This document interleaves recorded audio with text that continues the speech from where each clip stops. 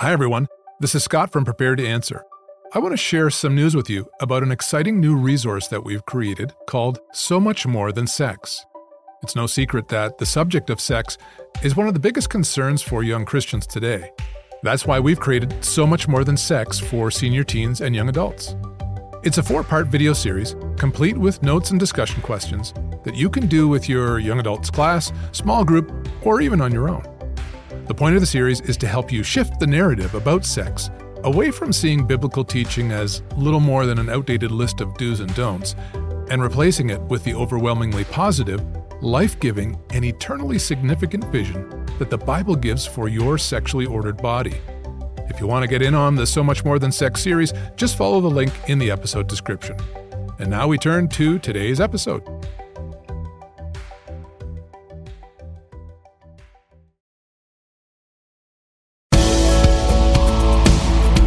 The following is a presentation of Prepared to Answer, a ministry devoted to seeing a new generation of Christians experience life transformation through a renewed mind by teaching them to think like Jesus.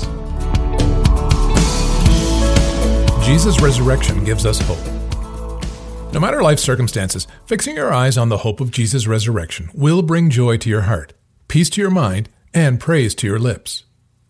With this in mind, listen to the Apostle Paul as he explains the 3 ways that Jesus' resurrection at Easter delivers all the hope that we need, no matter what the future may hold.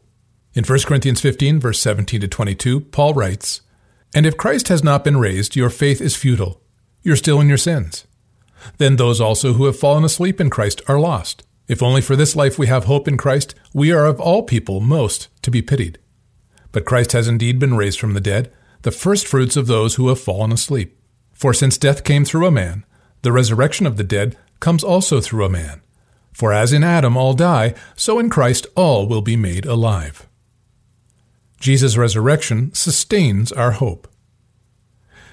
Again in verse 19, Paul says, "If only for this life we have hope in Christ, we are of all people most to be pitied." Does Jesus' resurrection give us hope for the present or for the future? The answer is both. Paul says we are to be pitied if Jesus' resurrection gave us no hope for the future life to come.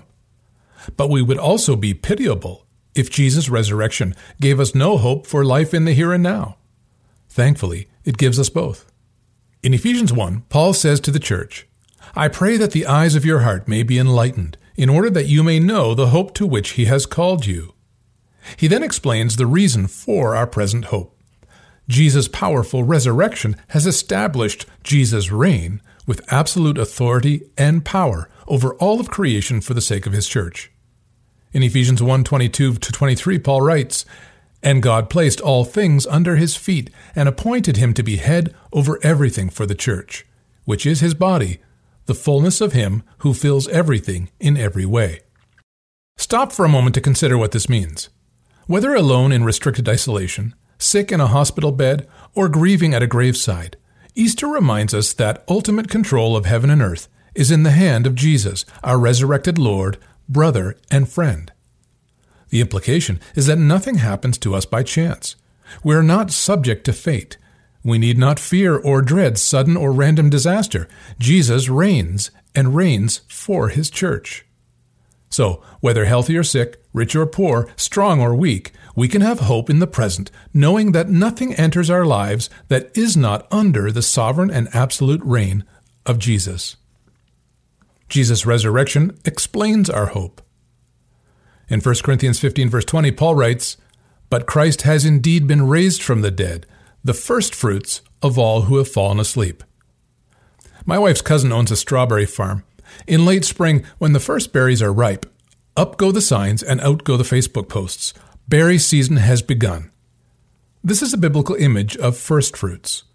What comes up first is the guarantee of more to come. Jesus, therefore, is our first fruits, in that his resurrection to a new, living, eternal, and glorified life guarantees what's coming for those who put their trust in him. But what kind of fruits are we talking about? What exactly do we mean by resurrection? Jesus' resurrection from the grave was a literal, physical, historical event. The Bible tells us that after dying on the cross and being buried in a tomb for 2 nights, on Easter morning, Jesus physically came back to life, stood up, and walked out of the tomb. So by resurrection, we mean actually coming back to life. But let's be even more clear. This wasn't just a resuscitation of his old body. Jesus' resurrection was a complete and total redo. It was no less a human body than before, but totally new and improved, free from weakness and corruptibility. Paul describes our resurrected bodies as imperishable, glorified, powerful, and spiritual. Simply put, they will be physical bodies suitable for eternity. So when we celebrate Easter, let's be careful not to sentimentalize the hope that we have. Jesus' resurrection is the guarantee that through faith in him, we too will one day be raised to new life with a new, improved, and eternal body. And praise God, because my knees are really starting to bother me. Jesus' resurrection completes our hope. Again in 1 Corinthians 15, Paul says, "For since death came through a man, the resurrection of the dead also comes through a man. For as in Adam all die, so in Christ all will be made alive." Some often object how unfair it seems that Adam's sin in the garden should be counted against us too. After all, we didn't eat from the forbidden tree in the garden. Why should we be held responsible for it? It's because, though individual in our being, we're social in our nature. This means that no one belongs to themselves alone. That might sound foreign to our Western ears, but the fact is, we're all born as members of an extended family, tribe, nation, and race. So whether we like it or not, we share in the collective glory or shame of our community, and especially of those who lead us. It's inescapable. As Dr. Martin Lloyd-Jones put it, God has always dealt with mankind through a head and representative. But before we object too much, consider this. God could have created us all at the same time, totally independent from each other.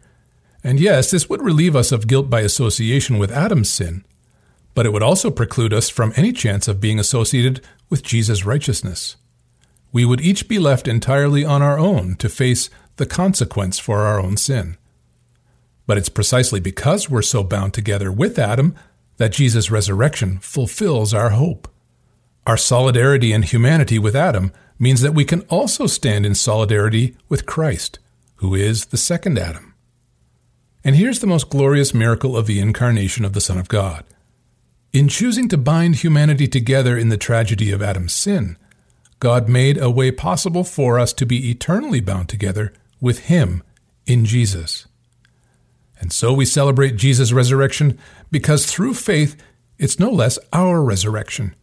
Jesus could not have said it more plainly in John 14:19. Because I live, you will live also. Conclusion.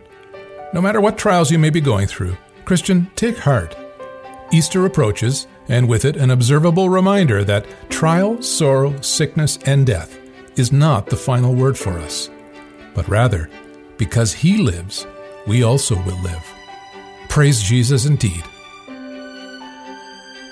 The preceding has been a part of the recording ministry of Prepared to Answer.